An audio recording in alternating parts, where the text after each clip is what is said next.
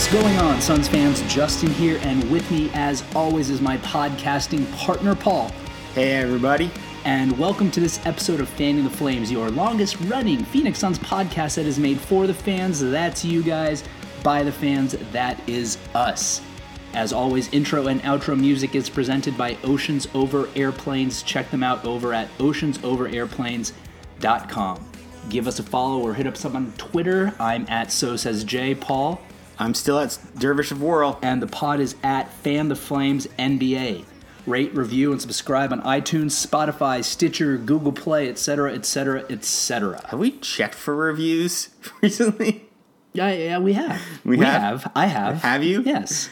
Anything? Yes. Nope. Really? Yeah, New ones? Yeah, there's a couple new ones. Good? One of them I didn't like as much as another one that I did like very much. We'll just leave it at that. We'll leave it at that. So I'm going to start this pod by saying that I think this is going to be the most important episode of Fanning the Flames that has been published to date. You want to know why, Paul? I'm afraid. I feel like you should be afraid. Because this is Am I not going to talk a lot this episode? You will. I'm going to dub this the Aaron Rodgers episode. Okay. Because everyone out there needs to relax. Relax. Remember when Aaron Rodgers, the whole relax thing? Let's relax. Last year, offseason was huge. We understood that. This year, the way things went with the previous season, with the regime change, this seemed like an equally big year for the Suns offseason-wise. We don't have the number one pick. We didn't have the number one pick, sure. But it's still a pivotal offseason with, again, the new regime coming in and with moves that need to be made now that we have this core in place. So the first steps of that obviously happened last week.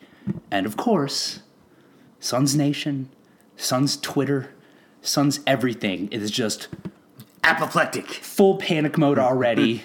Everybody's like, oh, this franchise never changes, blah, blah, blah. Relax. Okay, now that I have that said, let's just recap what happened with the draft this past week and where we might be going in the future. Because the moves that happened pre-draft and during the draft, I do not believe, and maybe I'll be wrong. If I'm wrong, then freak out. But I do not believe I will be wrong. This isn't the end-all, be-all. The Suns roster isn't set as we're sitting here on Saturday, June 22nd, which is when we're recording. Which is 14 days before free agency starts? That's, yeah, sure, let's go 14 days. 14. Math is not my strong suit. I mean, it's not like a team's roster construction is done with the draft. And this isn't the NFL where free agency's first. Right. So, what happened this week? Thursday, NBA draft. First, we find out the Suns trade T.J. Warren and the 32nd pick to the Pacers for cash. Yeah. Later in the day, the Suns sent the 6th pick to Minnie for the number 11 pick and Dario Saric. Yes. Then, even later in the day, the Suns picked Cam Johnson, number 11 out of North Carolina. Yes. Later in the day, the Suns trade the Bucks pick to the Celtics for the 24th pick and for Aaron Baines, right? Yes. Then this all ends up meaning what's going to happen. Later in the day. Oh, that's right. I forgot. Even later in the day, the Suns signed undrafted free agent Jalen Lecque. We're going to go with Lecque until we're told differently, right? Okay. Who is dubbed Baby Westbrook and is a freak athlete. Yeah. So all of that. At least we'll get to watch him. Maybe we'll get to that. All of that led to the aforementioned full-blown panic mode of Suns Nation, of Suns Twitterverse, of Suns social media. Okay, so it was a rocky day. It was perceived as a rocky day for many people. No, what I mean is a rocky day was from the T.J. Warren trade happens and the reaction to that, and then the Minnesota trade happens and the reaction to that. Like, T.J. Warren trade was crazy. Oh my God, what the hell are they doing? This is stupid. To, oh, now this kind of makes sense now. Like, there's a plan here. Right. To Cam Johnson is selected, and then they're like, huh? At least was my reaction. Well, let's tap the brakes. Back it up, Paul. Tap. I'm just saying brakes. it was a lot of this. Tap the brakes, and Paul's doing like up and down hand movements right there, just in case people who aren't sitting in this room with us want to know what this quote unquote is.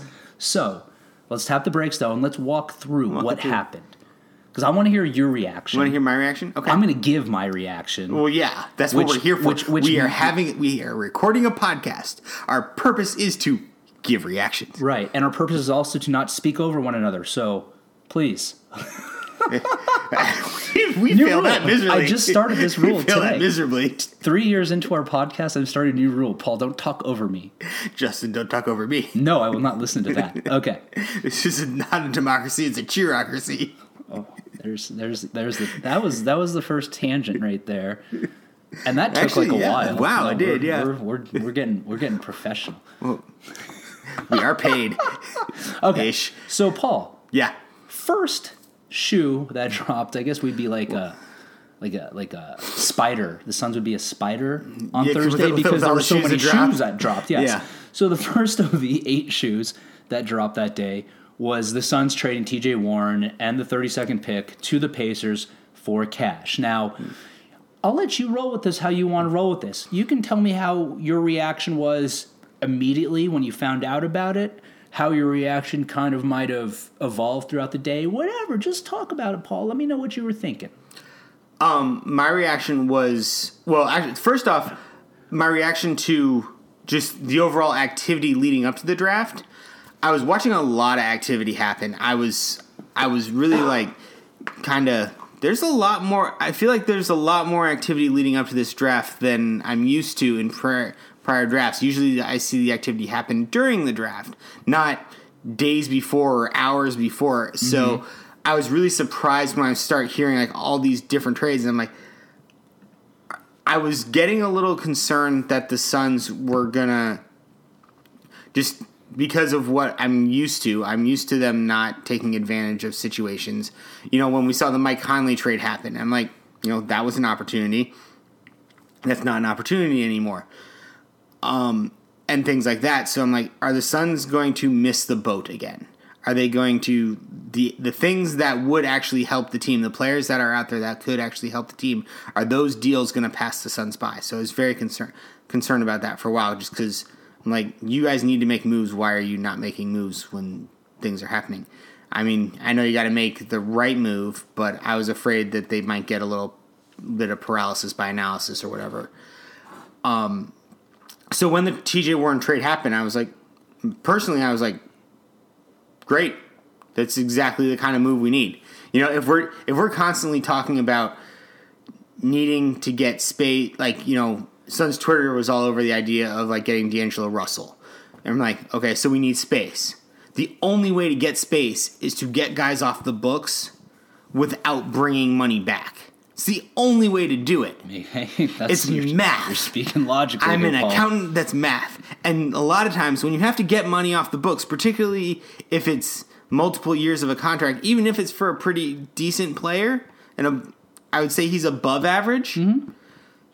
You kind of got to pay for it. Right. And the pay was the 32nd pick. And I'm like, it's the 32nd pick. Wow. Yeah. I mean, yes, you can find a diamond in the rough in the second round. It happens. Have the Suns done it recently? No. Is it a different regime? And I don't really know what their scouting is, so I have nothing really to base it on except for the fact that it doesn't look like they do any scouting. I'm like, I really don't care about the 32nd pick. I'm like, fine, that's the price you got to pay. Right. Great. It's low stakes. It's not like we had to give up the 6th pick to get rid of him. Right.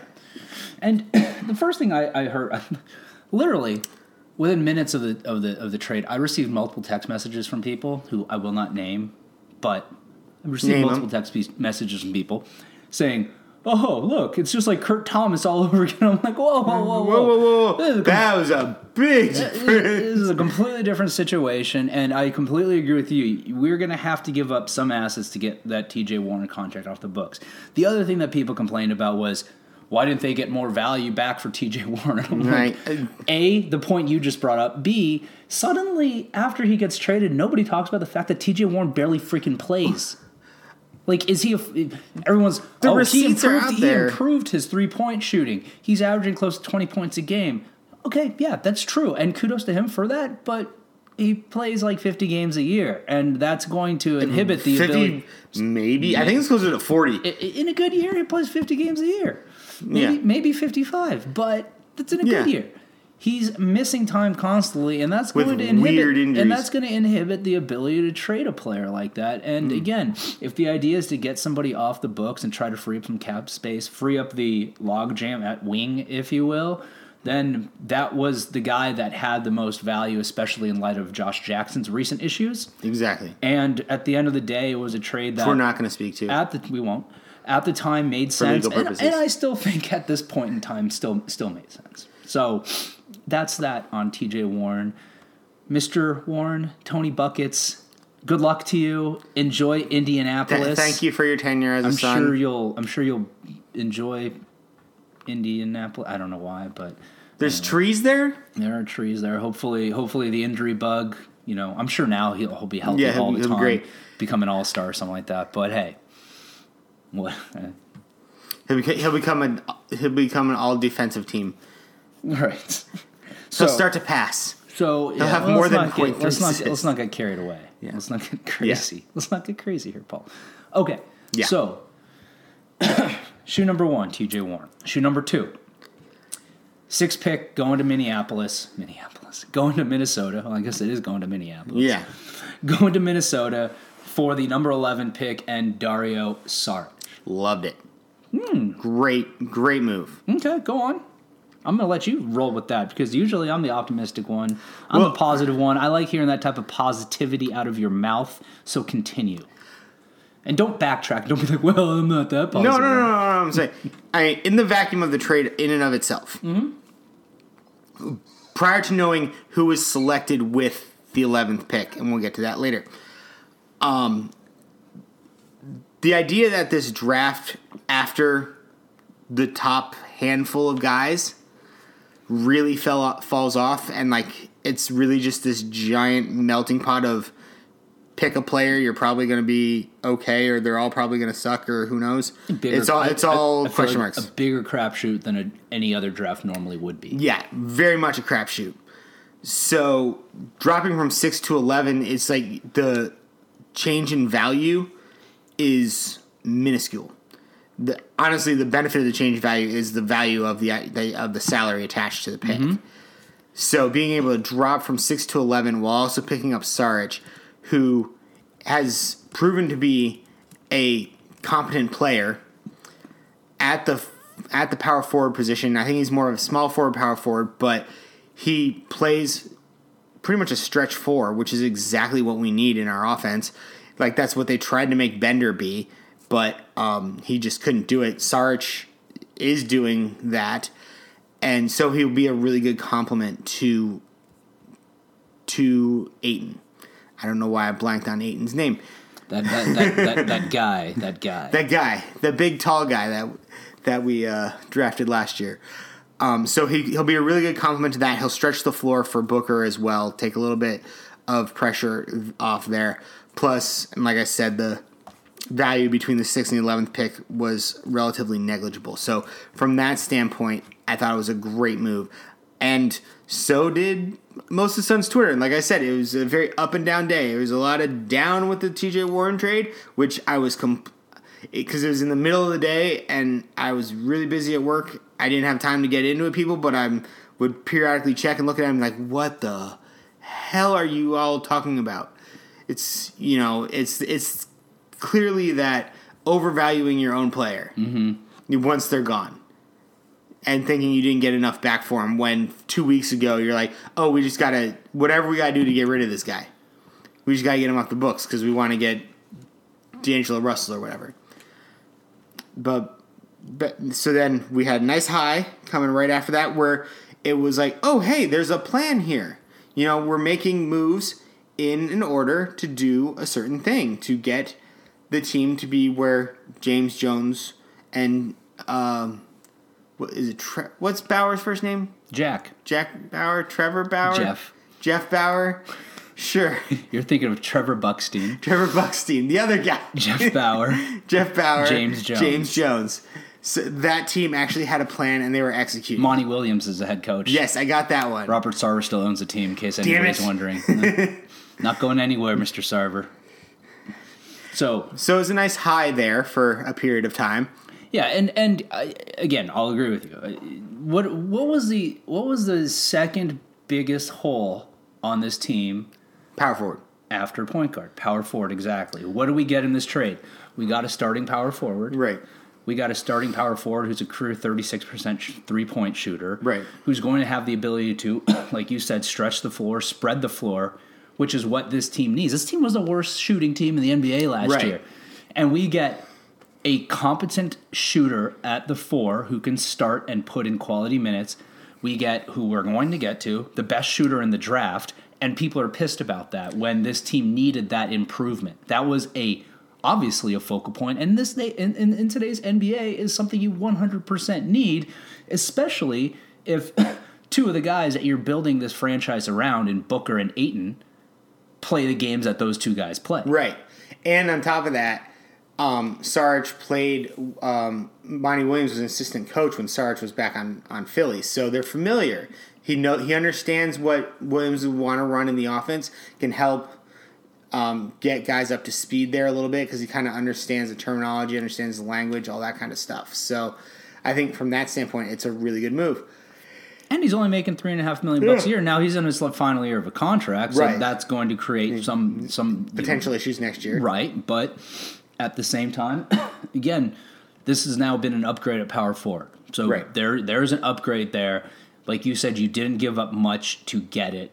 You drop 5 spots down, save some money in that draft in the scale for draft picks, salary wise, and overall address one of the holes that this team has. I mean, T.J. Warren was starting at power forward at points last year. Kelly Oubre until he was hurt, he basically was. And ultimately those guys aren't power forwards. Yeah. And the alternative, even though he's not technically on the team right now, but Dragan Bender, I'm sorry, but Dario Saric he could be a nice third. Dario Saric seems to kind of be like what the Suns had hoped Dragan Bender could be. Right.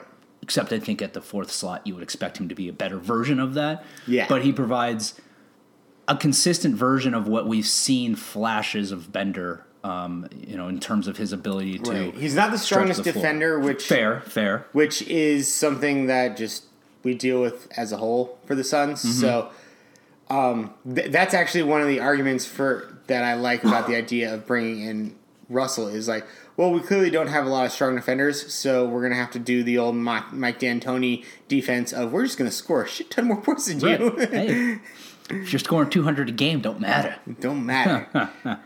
Okay. So, and after we go through all this, we'll kind of give a overall impression because I know we're doing each one of these in a vacuum. Right. And the next one in the vacuum is probably one that we maybe won't be as agreeable with one another on. Assuming you're done with this topic. Okay. Yeah. So then the aforementioned 11th pick that the Suns got, they end up selecting Cam Johnson out of North Carolina. This is where it went off the rails. Globally ridiculed as a draft pick at number 11, which I have my thoughts on, which I will share, of course. I'll let you go first because I went first last time. Okay. Well, so chivalry at its finest. Let's look at it like this. Suns pick Cam Johnson, and everybody goes, who? Who's this guy? Never even heard of him. Okay, fine. We'll do a little research before we start freaking out about the guy. He's the best shooter, widely regarded, if not universally regarded, as the best shooter in the draft. Kid shot 46% from three-point range last year. Has range, too. It's not like he's sitting there and he's just toeing the line and knocking these things down.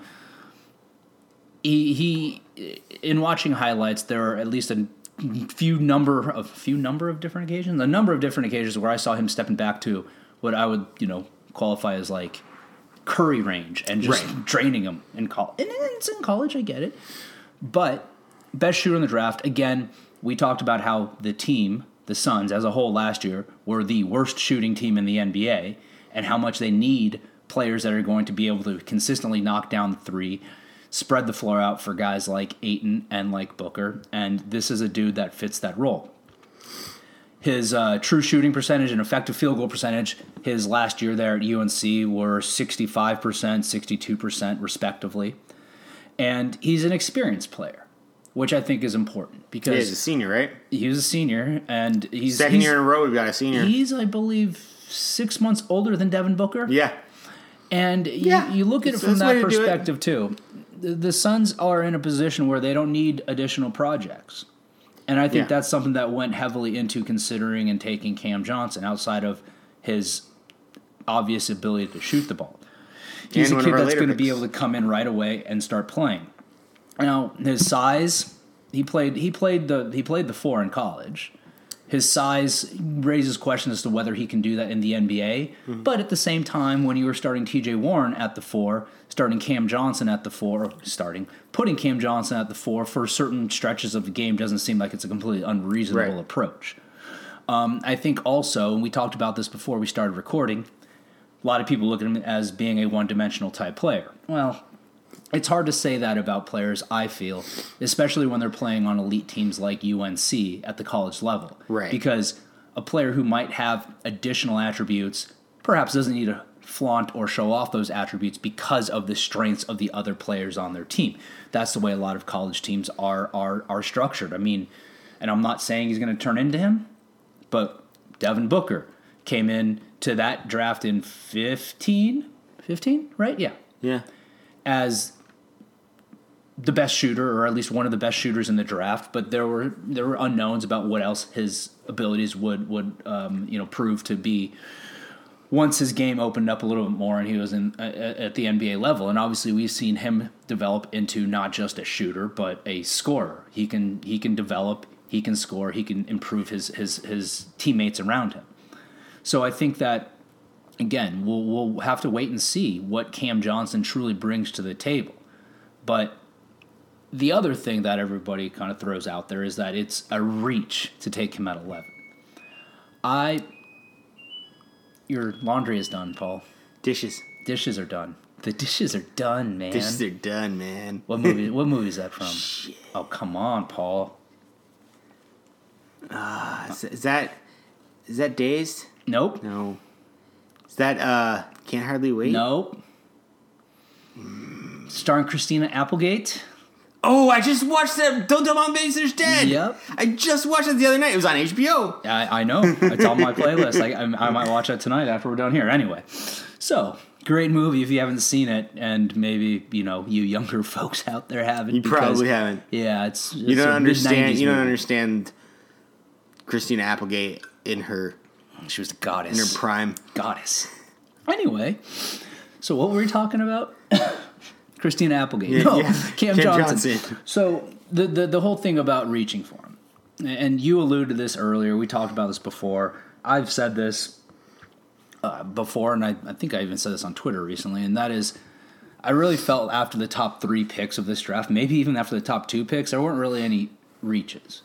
I mean, let's look at it in comparison to one person that a lot of Suns fans, including us, were starting to get high on as the draft approached, and that's Brandon Clark. And that was the thing. And when I was going to get my shot, that was one of the things I was going to speak to was... So you're just going to interject now? I am just going to interject now, yeah, so I can get my point across.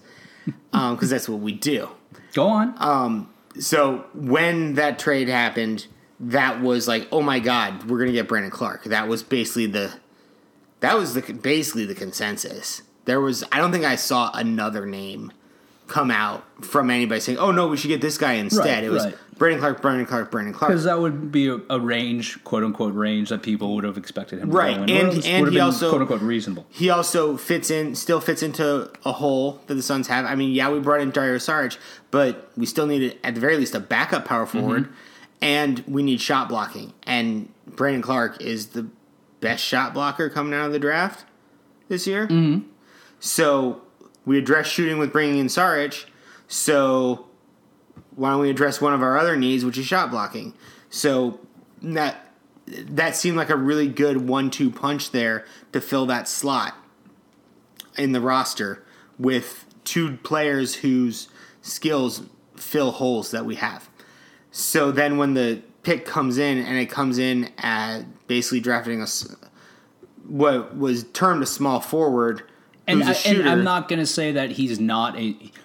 If I were to have to say this is what role Cam Johnson's going to play, I would say primarily a 3. Right, which basically negates getting rid of Warren earlier from the standpoint of the logjam at that 3 position. But I mean, I think Cam Johnson's more capable of putting in minutes at the 4 than just trying to get Warren in there at the 4, just based on size and the fact that he played it in college. And to your point at the beginning, I was one of those people who, because I don't watch a lot of college basketball, I just don't have the bandwidth for it.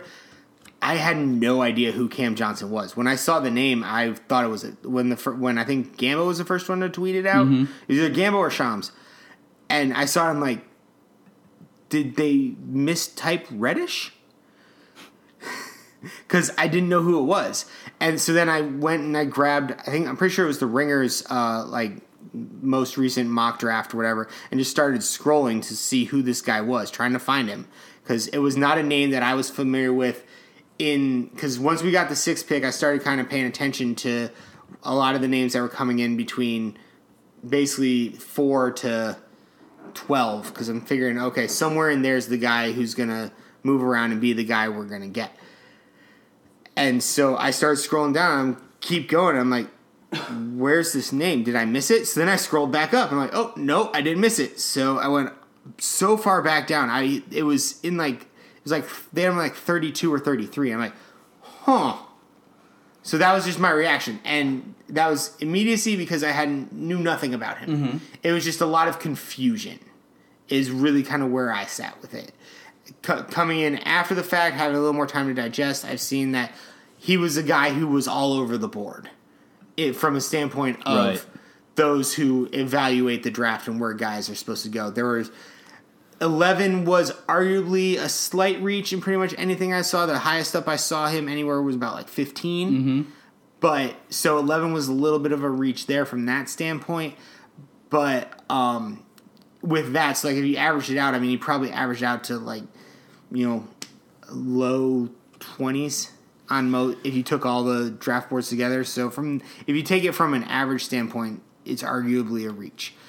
But he is by statistics the best shooter in the draft. So, I think it's more than just by statistics. I think for all the counts in general. Yeah. And my point was going to be that when you look at the name Brandon Clark, who ended up going, I believe, 21st in the draft. Right. Why are people complaining about Cam Johnson being a reach at 11 when Brandon Clark went 21? Wouldn't Brandon Clark have also been a reach, especially since I saw at least one report today saying that Cam Johnson wasn't going to drop past the Pistons at 15. Okay. Right. So, I mean, that's all the stuff that's like you don't know in the moment when you're when you're just kind of watching the draft. We're not privy to that stuff, clearly. But, I mean, Brandon Johnson was kind of the reverse of... Brandon Johnson? Brandon Clark. The old University of San Diego point guard? Yes, who is pretty sure he's still in prison, so I don't think he got... No, I think he's out. He's out? Point shaving. Don't do it, kids. Don't do it. USD basketball players in prison... Let's not talk about that. Go on. All right. But so Brandon Johnson was also kind of all over the board too, but he was... Brandon Clark. Jesus. Brandon Clark was all over the board too, but he wasn't going as late. Whereas like Cam Johnson's ceiling was very close to where he was actually picked from in aggregate of drafts. Brandon Johnson, the 11th... Jesus Christ. Brandon Clark. His... You could just edit those all in. Brandon Clark's average kind of was right about where the Suns were picking. I saw things as early as 6 or 7 And I saw picks as late as 18 or 19. He actually went later than most anything I'd seen. I hadn't seen him get out of the team. And I think that goes to show that this truly was a draft where after the top 3 or so, it really was a crapshoot. Even the quote-unquote pundits, the experts, didn't know exactly what was going to go on, and everything kind of went all over the place when the actual draft came out. I mean, Bol was talked about being a potential lottery pick. He went mid-second round. Right. I felt bad for him because he was invited to the green room. Whoops. Yeah, that's... Whoops. But because usually the NBA's pretty plugged in there. Yeah. So I don't know whatever happened with all the movement and whatnot. Whoever was interested in him to warrant him possibly being in the green room must have traded out of their pick or whatever, and who got it wasn't interested. Right. So that was really interesting. I felt bad for him, but I mean, hopefully it puts a chip on his shoulder and he uses that to his advantage. Well, and to that, that's an excellent point you bring up, and we're going to have to wrap this because we have to take a break here. We have to take a break here. But whoops. Take a break in one of my Brandon Johnsons. I almost said Brandon Johnson right there. But Cam Johnson, I think, is going to also be somebody who should be playing with a chip on his shoulder because of all that chatter about it being a reach to take him at 11. Right. He's like the opposite of Bol. Both should have a chip on the shoulder for different reasons, and Cam Johnson was not invited to the green room and got picked in the lottery. So anyway, we're going to have to wait and see how the Cam Johnson pick turns out. You know what? It might crash and burn, but I think the Suns at least showed that there's some direction. They picked a veteran player for a reason because we don't need another experiment. We don't need another kid that's going to need time to develop. We want someone that's going to come in and be able to hopefully play right away, which is exactly what we'll get into as we talk about the next pick that the Suns took in Ty Jerome. And if you have one more thing before we take a break, go ahead. Nope. Otherwise, we'll take a break. I can pick it up later. All right. Well, let's take a quick break. So after the Suns selected Cam Johnson, they subsequently traded back into the first round by trading the future Milwaukee Bucks pick that they still hold to Boston for the 24th pick and for Aaron Baines. They used that 24th pick then to select Ty Jerome out of Virginia. Thank you. I just had a brain fart. Out of Virginia. And, you know, let's jump into that. National champion. Why don't we start? Go ahead. Give your thoughts on that entire situation. Baines, Jerome, the Bucks pick, everything. How'd you react to that initially when it happened? I was fine with the move. I think the Bucks pick was an asset the Suns had an opportunity to use. I mean, with the way the Bucks have been playing, that pick isn't going to have a lot of value, arguably, when it conveys. I'm assuming probably next year. Mm-hmm. So I'm not too worried about that being the price. Getting a guy like Ty Jerome, and watch, I'm going to screw his name up now too. You got it, Paul. I believe in you. You know, he's a solid NBA, or he's a solid player. He's not super high on the athleticism side, but I mean, from the standpoint as he's probably the best true point guard in the draft. There weren't really a lot of those. I mean, particularly from a floor general assist to turnover ratio type of thing. I think I want to say it was David Nash, 4-point play, out there on Twitter. Really good follow. If you don't follow him, you should definitely check him out. And he and Max do the 7 seconds or less. They pod, do 7 right? seconds or less pod. Yeah, both if those you're guys. If you're looking for in-depth analysis, those are two guys you got to pay attention to. Yeah. But both of them were talking about it. But Ty's assist to turnover ratio has gotten better as he's played, which is a great sign. I mean, I think he averaged something like 6.4 assists to 1.9 turnovers. I think it was 5.5 to 1.9, somewhere in there. But actually, I think it was like 5.5 to 2.1, and then it went. The assists increased to 6.4, so he went up almost a full assist a game. His last year at Virginia, he was 5.5 assists per game. So maybe looking at per 36 would change it up a bit.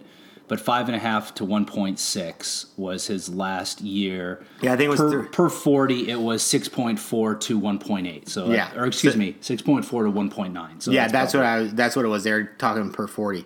So I mean, that's really good to see that he's getting stronger at that running the floor type of role, which is what the Suns really need.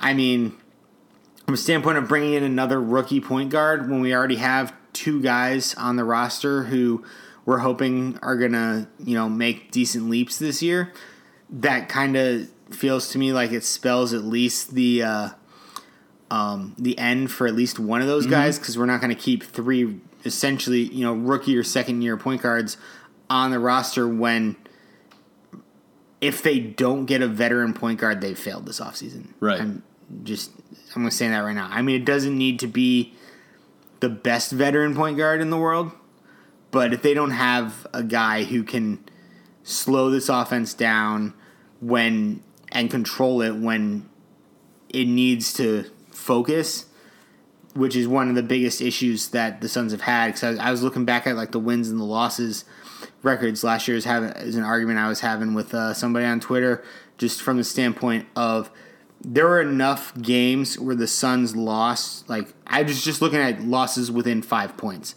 That means that's a winnable game. Sure. If you play in control of yourself at the end of the game, and the Suns have not been good at that. Do you know offhand how many or roughly how many there were? Because that's actually a very interesting point. I have no idea. I can't remember. I just remember all the blowouts. There was a lot of blowouts, but I didn't count it up. But I was going through. I'm like, there were definitely at least 10 to 15 that were within that range, if not more. So there was enough of those that you have a quality, just average point guard there who has experience and kind of understands kind of how that situation runs, that the Suns could have pulled out a few more wins than they had this past year, which would have gotten them, I could have seen, they could have gotten close to the 30s, if not into the 30s, which is kind of what everybody was kind of hoping for last year. So having a point guard who could potentially do that in another year or two at an NBA level is great. It'll be interesting to see how he does in Summer League, just kind of see if he can really play once the competition gets heightened a little bit and in the chaos that is Summer League. Because, but he's he's also played in a national championship, so he kind of understands how to play in kind of those pressure situations. So that's good to have. We've drafted 2 years in a row. We've drafted older players who won national championships. Right. It's not the worst move in the world. And then Aaron Baines. I mean, Aaron Baines is just, it seems like he belongs in like Mad Max Thunderdome. Mm-hmm. So I'll take that guy on my team any day. He's like the if you can't get Steven Adams, Aaron Baines seems like a good guy to bring in and toughen up the team a little bit. And I think, frankly, he's a poor man. Steven Adams is a great way to describe Aaron Baines. And I just went through as you were talking and added up. I came up with 11 5-point or less losses that the Suns had this past season. So I think that's a very good point. And yeah, adding Baines, I think is useful because a team does need a bit of an edge added to it. I mean, look what Kelly Oubre did when he came in. I'm not saying Kelly Oubre is a quote-unquote tough guy, but he added an extra level of enthusiasm, swag, confidence, swagger to the team. And I think Aaron Baines could potentially be a similar type of addition where it's going to just instill another level of confidence in this team. And frankly, having DeAndre Ayton go up against him in practice isn't going to exactly hurt from the perspective of the thought process that everyone's saying, Ayton needs to be more aggressive, needs to show more tenacity. Well, getting bounced around and beat up and pounded on by Aaron Baines on a regular basis probably is a step in the right direction in that regard. Yeah, at the very least, it'll allow him to get better about being more forceful, going to the rim and whatnot on offense. And hopefully he picks up some tips from a defensive standpoint. Right. And, is going back to Ty Jerome, too. Like you said, he's a winner. He's experienced. Also a shooter. Also a very good shooter. Also a good shooter, yeah. Shot 40% from three-point range last season. Again, a thing that this team needs is shooting. So we're looking at now from Thursday, the Suns picked up 3 guys who should be able to improve their three-point shooting as a whole, something that, as we all know, is incredibly important in the NBA these days. Right. The ball handling ability, the ability to create for his teammates, as you mentioned, also very important. And again, a kid that's going to come in, while young, isn't a 19-year-old kid that's going to take some time to develop. Right. This is a guy that can come in and presumably fill some level of a role right off the bat. And at 24, having to give up that Bucks pick, which again, like you said, isn't going to exactly carry a lot of weight or carry a lot of value, assuming the Bucks continue to play as they do and there's no significant injuries to that team. Right. Seems like a very good investment at that range, especially when you then take into account that you get who is presumably going to be the backup center on this team in Aaron Baines. And again, overall, I don't see that any negative really coming out of that kind of transaction, the totality of that transaction from the trade itself to who they used that pick on. Right. And in a vacuum, I don't see any negatives about it. My only real concern is Okobo and Melton. I mean, we have these two guys who both have talent there that, if molded in the right way, could really become really great players. I mean, we talk about like Melton's a good example. Like we talk about like Patrick Beverley is a great idea of what would be a perfect partner for Booker, and Melton is like a Patrick Beverley in training. He is a very good defender already as a rookie, and an excellent defender for a rookie. So just to see that move forward, and then if he continues to develop his 3-point shot, he could be really great at filling that role. Or Okobo, who actually has a more well-rounded offensive game, if he just kind of grows into it a little bit more. You know, my fear is we drafted a guy who, on balance, is, you know, probably a below-average athlete, or a smart basketball player, but we may be giving up on a guy who could turn into something. I don't see Ty Jerome becoming. I don't see him being much more than a backup long term. Either one of those guys that we still have on our roster could be that second round pick that, you know, actually blossomed into something. Those guys could blossom into something, and that's my fear. Is we're going to give up on one or both of those guys, and then they're the ones who are going to turn out to be the diamond in the rough in the back half of the first round, early second round. Yeah, and I think it's safe to say that one of those two guys is going to be gone. Like you said, they're not going to keep 3 young point guards like that on the team. I wouldn't be surprised if there ends up being a move with Jackson involved, one of those guys goes with it. Right. Yep. Which I mean, long term, I figured at one point, at the very least, one of them was going to be gone, just because it just didn't make sense to keep both of them. It was just kind of trying to figure out which is the one we want. And so I just don't think we've seen enough to make any type of determination on that. Yeah, and you know, with Jerome too, the athleticism is like the knock on him. But at the same time, if you're talking about a player who is like you dubbed him, a true point guard, athleticism isn't exactly something that Steve Nash. Not comparing the two guys, I'm just saying, to fill that role, you don't have to be some explosive, excellent athlete. You have to have high basketball IQ.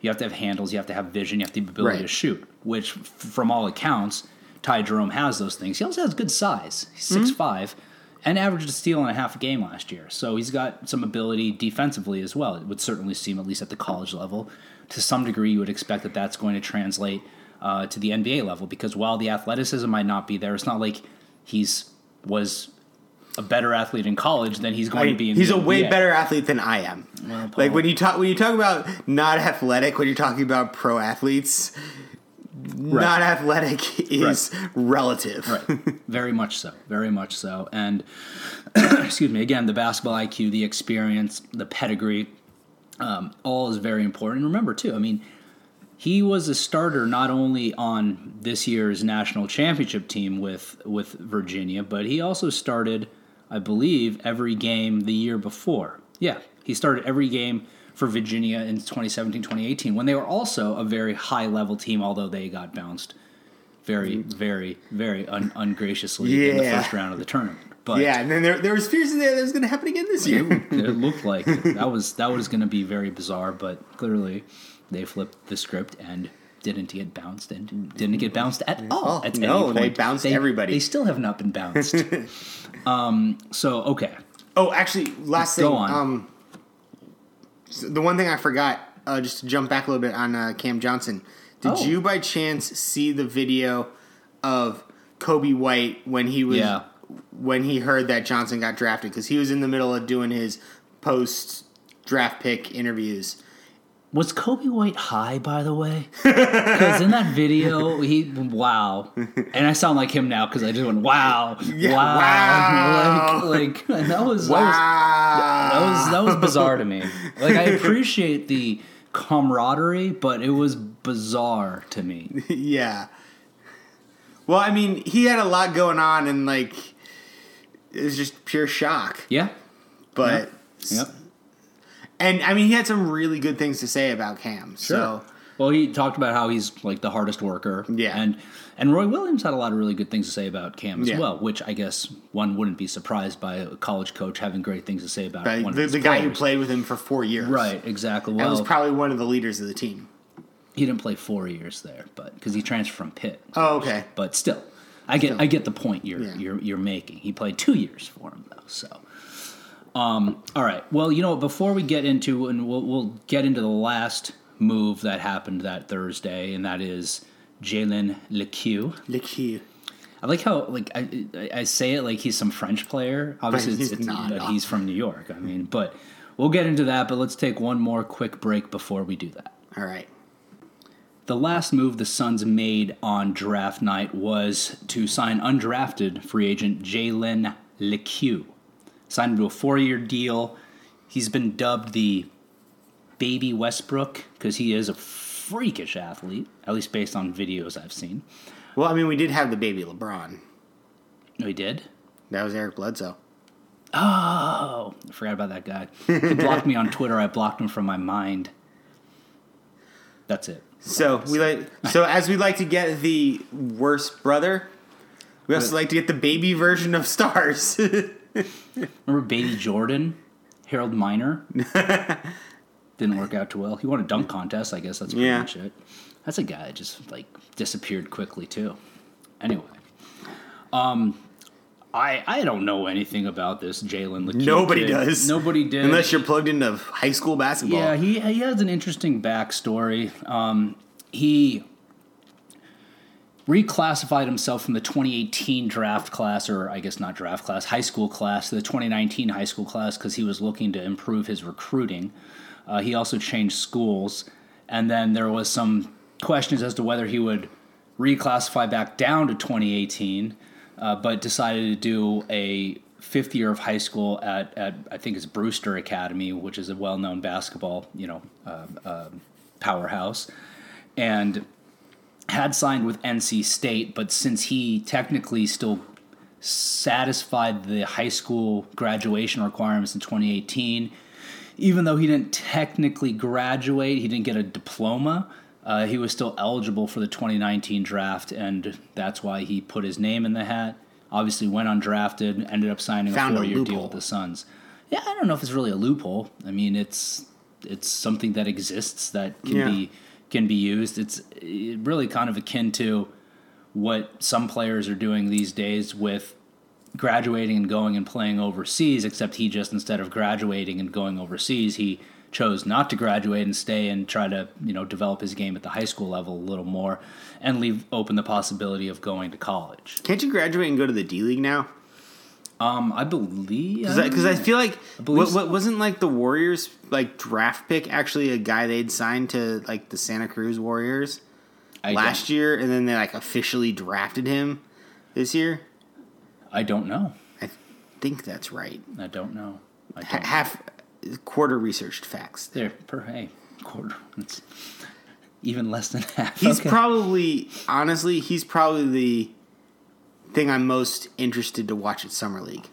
Well, yeah, because I think he's the only thing that we can watch. We can watch at Summer League. Well, no, Ty Jerome might be there. No, players were included. Shit. Right. Yeah. Yeah. Yeah. Is it me or I don't remember. We've been to Summer League 2 years in a row now. This is gonna be our third year. Mm-hmm. I don't remember free agency starting in the middle of that weekend. I feel like it happened. Like the rush of free agency has always happened before Summer League starts. So there's never really been an issue with players not being able to play. Yeah, I don't remember it ever being an issue. I'm looking up the league schedule right now from last year to see if I can get any. That website's not helping. Why don't you say stuff, Paul, and I'll keep looking at things. So with that, it's like, the NBA Summer League schedule was released the other day, and the biggest crush for Summer League is always that first weekend. That's when we're going to be out there. That's when Solar Panel Podcast can be out there. Quick plug, we are going to be hosting at the Still at the Mirage on Saturday night, another Suns get-together like we had last year, us and Solar Panel. So if you're going to be in town, if you're interested, come out. I think it's going to be 8 p.m., but check Twitter, check the Facebook event that's posted on the Solar Panel page. That'll have the official details. And we'll get you officially, so you can find the location and everything. But it was really fun last year. Got to meet a lot of Suns fans. Had a lot of fun conversations when I got to throw a couple back. So if you're in town, please come out. We'd love to hang out. But with that, back to what I was saying, they just released the schedule. We're going to be out there Friday, leaving Sunday afternoon. We get one game Friday night.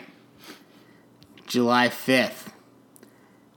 None of the Suns draft picks are eligible to play in said game because they can't officially be considered part of the Suns until July 6th because of this. When the trades can officially be finalized because active players were included in both of those trades.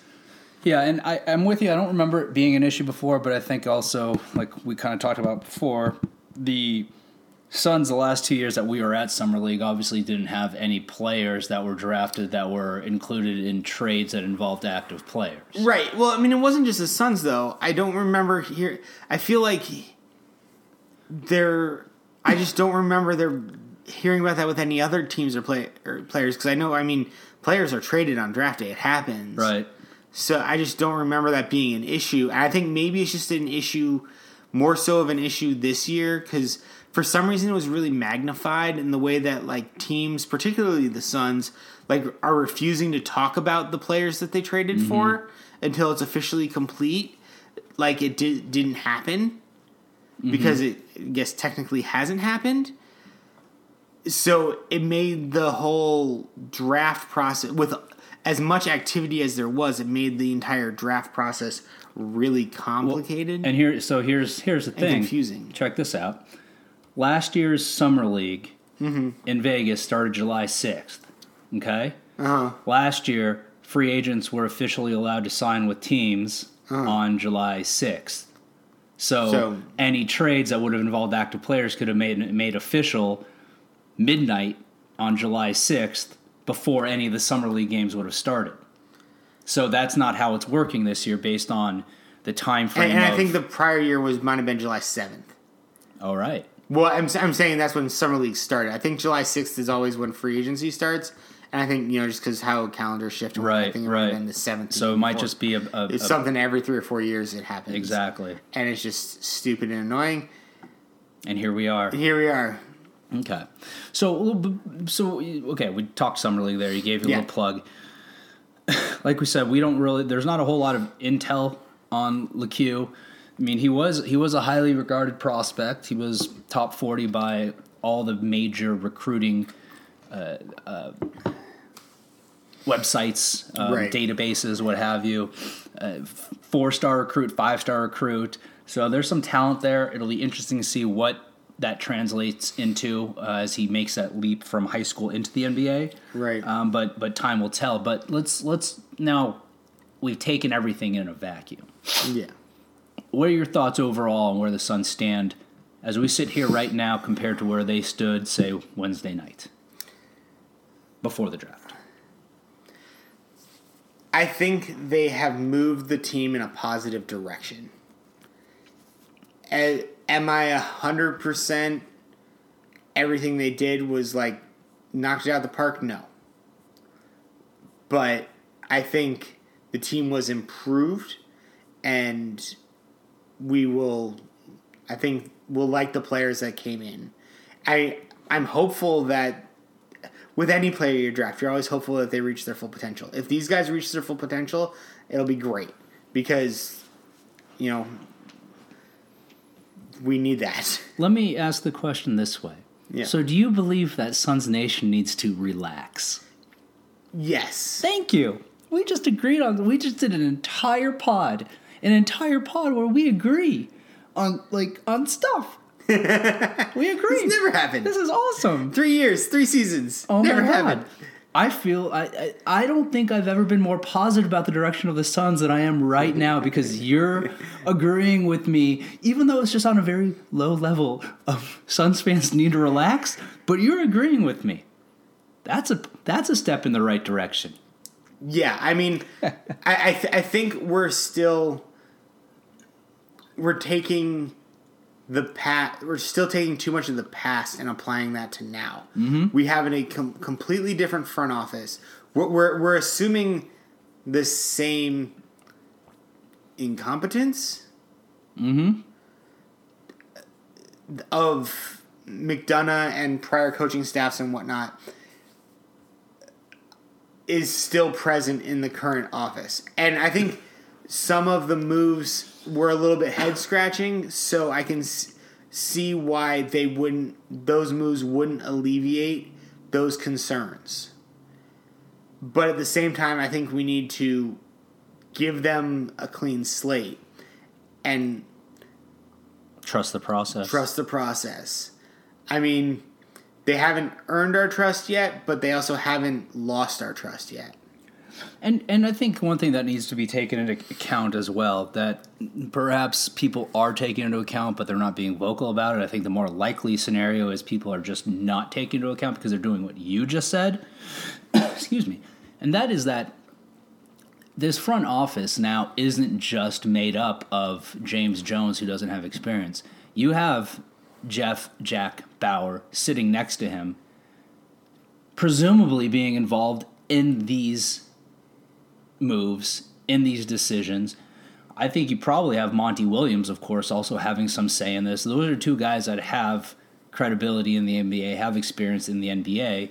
And I think ultimately, while people can classify some of the moves as quote-unquote head-scratching, it shows that there's direction there. They obviously had a plan. They obviously executed that plan. They got players through the draft that have experience and we're not banking on potential anymore, and can come in, and maybe it is at the risk of not having that big leap that a player can take. But we have enough guys on the team right now who either have made big. Yeah, that's a very, very good point. Who have made leaps or who are hoping to make leaps, like Ayton, and getting more of a known quantity, or Bridges, getting more of a known, and even Bridges is kind of a known quantity. Bridges is a known quantity. You just it needs to be fully realized. Right. So, again, direction I think is there, and I think Suns fans need to relax. Last thing. D'Angelo Russell. Yeah. Talked about him in a little bit. What's the deal? The Suns want him. The Suns not want him. The Suns going to get him. The Suns have a chance to get him. If not him, who's it going to be? Who's the point guard going to be? Because I think you said it earlier, and I agree with you in this regard too, that if these 8 shoes that have dropped, the Spiders shoes have dropped, there's 7 subs. The 7 shoes have dropped so far. One more has to drop. You know what we didn't talk about, which does kind of affect this, is Tyler Johnson did officially pick up his option. Mm-hmm. I was getting a little confused by that, like, why he was sitting on it for so long. Mm-hmm. So, like, I was wondering if maybe there was some type of, oh, hey, wink, wink. Right. We're going to, decline the option. We'll sign you to a reasonable deal, which will open up this cap space for us to get, X, Y, or Z bigger money guy. But that clearly didn't happen. So it'll be interesting to see what goes on there, because that does not help the Suns' cap situation. Right. Now, and okay, speaking of the cap situation, because it does play into that. Do you know where we're at cap-wise now after all these moves? I'm kind of confused. Well, I don't know exactly where we're. I think as of right now, with the holds of Oubre and are you concerned that they're going to let Oubre go? No, I'm not. But I think the Suns, as I sit there right now, are looking at like $12.5 million if they renounce the other guys, and we still have the Oubre hold on there. Now, one thing that I did was I did run through Sham Sports and their capulator. If the Suns were to renounce all the other, Peters, Daniels, Bender, Crawford, Holmes, and if they were to waive and stretch Tyler Johnson, again, pure speculation there, and re-signed Oubre, and I'm no cap expert, so I'm not sure if this would work, but it works in the capulator. Re-signed Oubre using bird rights. Mm-hmm. The Suns could free up in the range of $20 million or so in cap space.